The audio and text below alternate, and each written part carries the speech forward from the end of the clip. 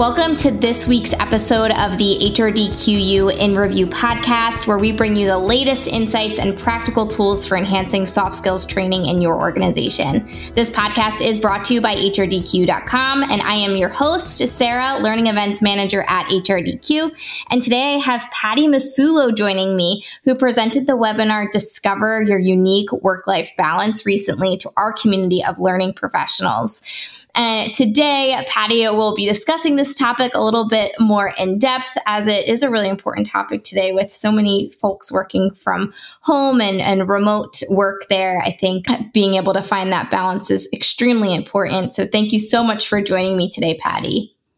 Oh, thank you, Sarah. Thank you for having me. I'm excited to be here.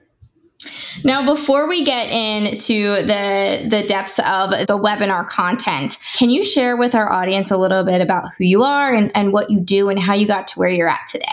Sure. Well, I basically am a speaker and a trainer. I work in professional development, primarily in the areas of communication and leadership skills and things like that, with a real emphasis on DISC. Specifically the Maxwell method of DISC, which is a little bit different than the regular DISC. It identifies different areas of strengths specifically as it relates to leadership. So I work with schools and companies, and I'm also certified in brain health and mental health. So I've always been real interested in like how people are wired. So the communication piece is huge for me, especially when it comes to DISC.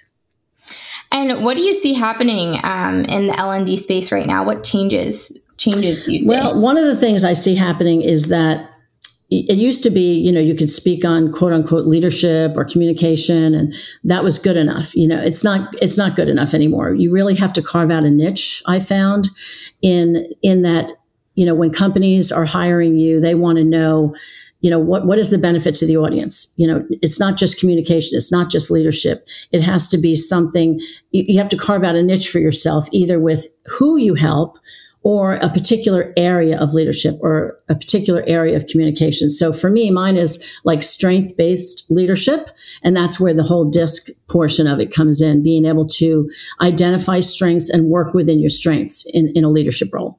Great. And before we get into the content here, this last question I like to ask all of our guests is, what exciting things are you up to next? Well, first of all, I'm working on a new keynote presentation about knowing yourself and growing yourself. And I'm also doing some more online trainings and a little bit of traveling to Alabama. I'm going to Columbia, working with a couple of different organizations, again, helping them identify their strengths in leadership with their teams. Great. And for all those folks who joined us, as a recap for them for the webinar, as well as those that weren't able to attend the webinar that are tuning in today, listening to this podcast, can you share, what the key takeaways were for the registrants at our webinar event, Discover Your Unique Work-Life Balance? Sure. I think the key takeaways, Sarah, were, first of all, the benefits of what are the benefits of having a healthy work-life balance? Are they, why do I even care? And then recognizing the signs of an unbalanced life, because it's hard to fix something that you can't identify. And so we talked about that, as well as discovering your unique work-life balance, which I can talk a little bit more about that if you want, how that's different than just regular work-life balance.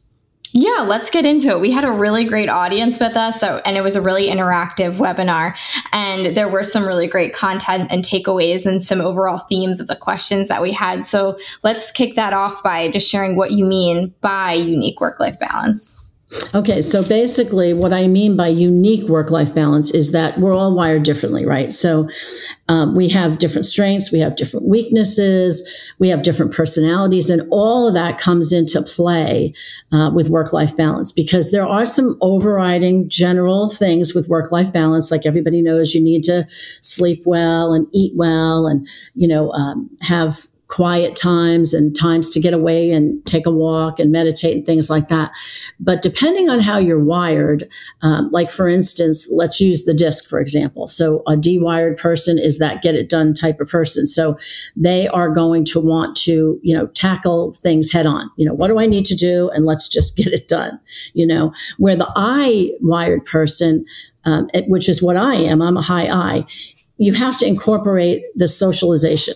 Like anything that we do when we're I wired, there has to be a social component to it. So we have to, we thrive on being around other people and being able to, have other people involved in that process. And then for the S wired person, this is a person who has to create and have a very well-defined routine.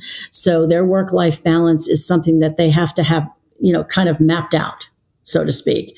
And then for the C person, this is the organized, accurate, precise, more of a numbers person sometimes. And so that person with their unique work-life balance, they have to have things very organized. They have to know what they're going to do, when they're going to do it, and that kind of thing. So, we're like myself as an I would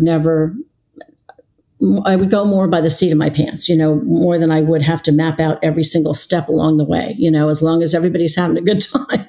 That's basically the way the I person is wired. So that's what I mean by unique work-life balance.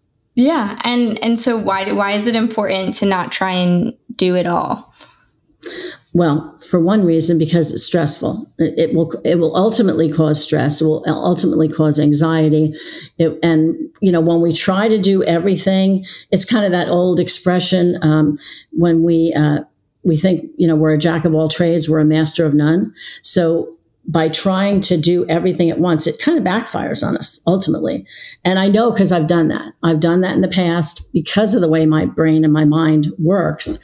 I feel like I can do this and do that and be all over the place. And eventually, it just causes burnout. And, you end up, it's counterproductive because you end up not getting anything done, much less what you intended to get done to begin with, Yeah, absolutely. Because you're bouncing all around trying to do too many things at once.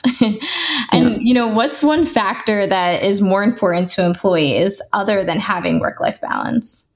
Well, the studies have shown that work-life balance is extremely important, especially in today's environment, but that there's only one other factor that is more important than work-life balance to the average employee, and that's compensation. So we all can agree with that. We want to be able to be compensated well for what we do, but we also want our employers to respect us and give us the room and the opportunity to have a healthy work-life balance. Yeah. And so what are some practical tips that employers can do to facilitate a healthy work environment? Well, that's a good question because I'm going to give you a few tips, but the thing is that depending on the company, how big the company is, what type of company it is, will really depend on whether or not they can really give employees certain things. Certain companies will say, well, we just don't have the resources for that, or we don't have the room to do that. So it really depends on the company. But just some practical things are, having like a suggestion box for employees. What are some things that you'd like to see differently? What makes you thrive here? What makes you, enjoy working here? What would make it even better for you? To just get a good feel for how your employees feel. That's one thing you could do. Having an employee assistance program. A lot of the larger companies have that now. So they have things available like counseling and, other types of services so that their employees are staying mentally healthy and able to do their job well. Because, that benefits everybody, right? It doesn't just benefit the employer. The employee, it benefits the employer too, because it's a win-win situation.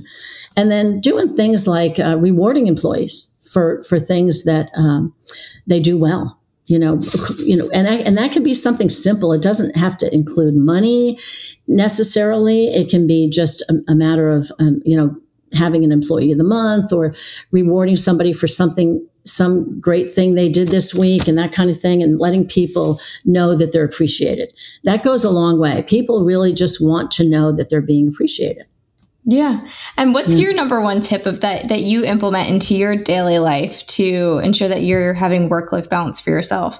For me personally? For you personally. Well, because I work pretty much by myself, I have to be aware of that because, I'm out with clients, but then I'm in the office a lot. And so I have to do things like make sure that because of my I personality and because I am tempted to, go a little all over the place sometimes, I have to plan my day out the day before. I have to make sure that I allow myself breaks. I have to get up from my desk. I'll take my dog for a walk. That's the beauty of working from home. I can do that. And I've always got water on my desk. So I'm drinking water and making sure I'm hydrated. And I mean, these are simple things, but they're things I've learned that when I didn't do them, I found myself either tired and wanting to go take a nap, which in the middle of your workday, you don't really want to go take a nap, but sometimes you feel like that if everything's not working out well.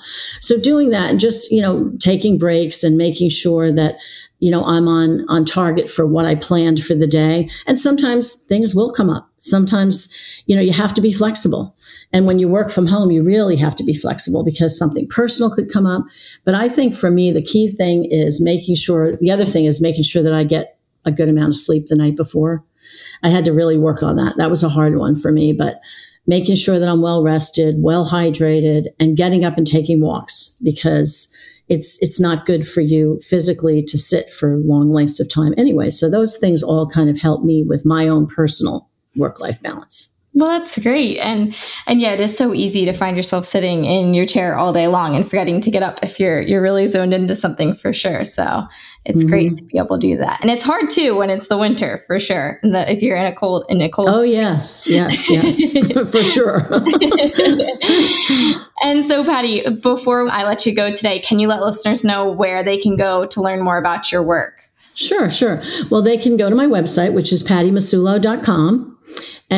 Or they can find me on LinkedIn at Patty Masulo. And then on Instagram, I'm Patty Masulo Training. So those would be the best three places. That's where my content is. That's where they can reach out to me if they have any questions or anything.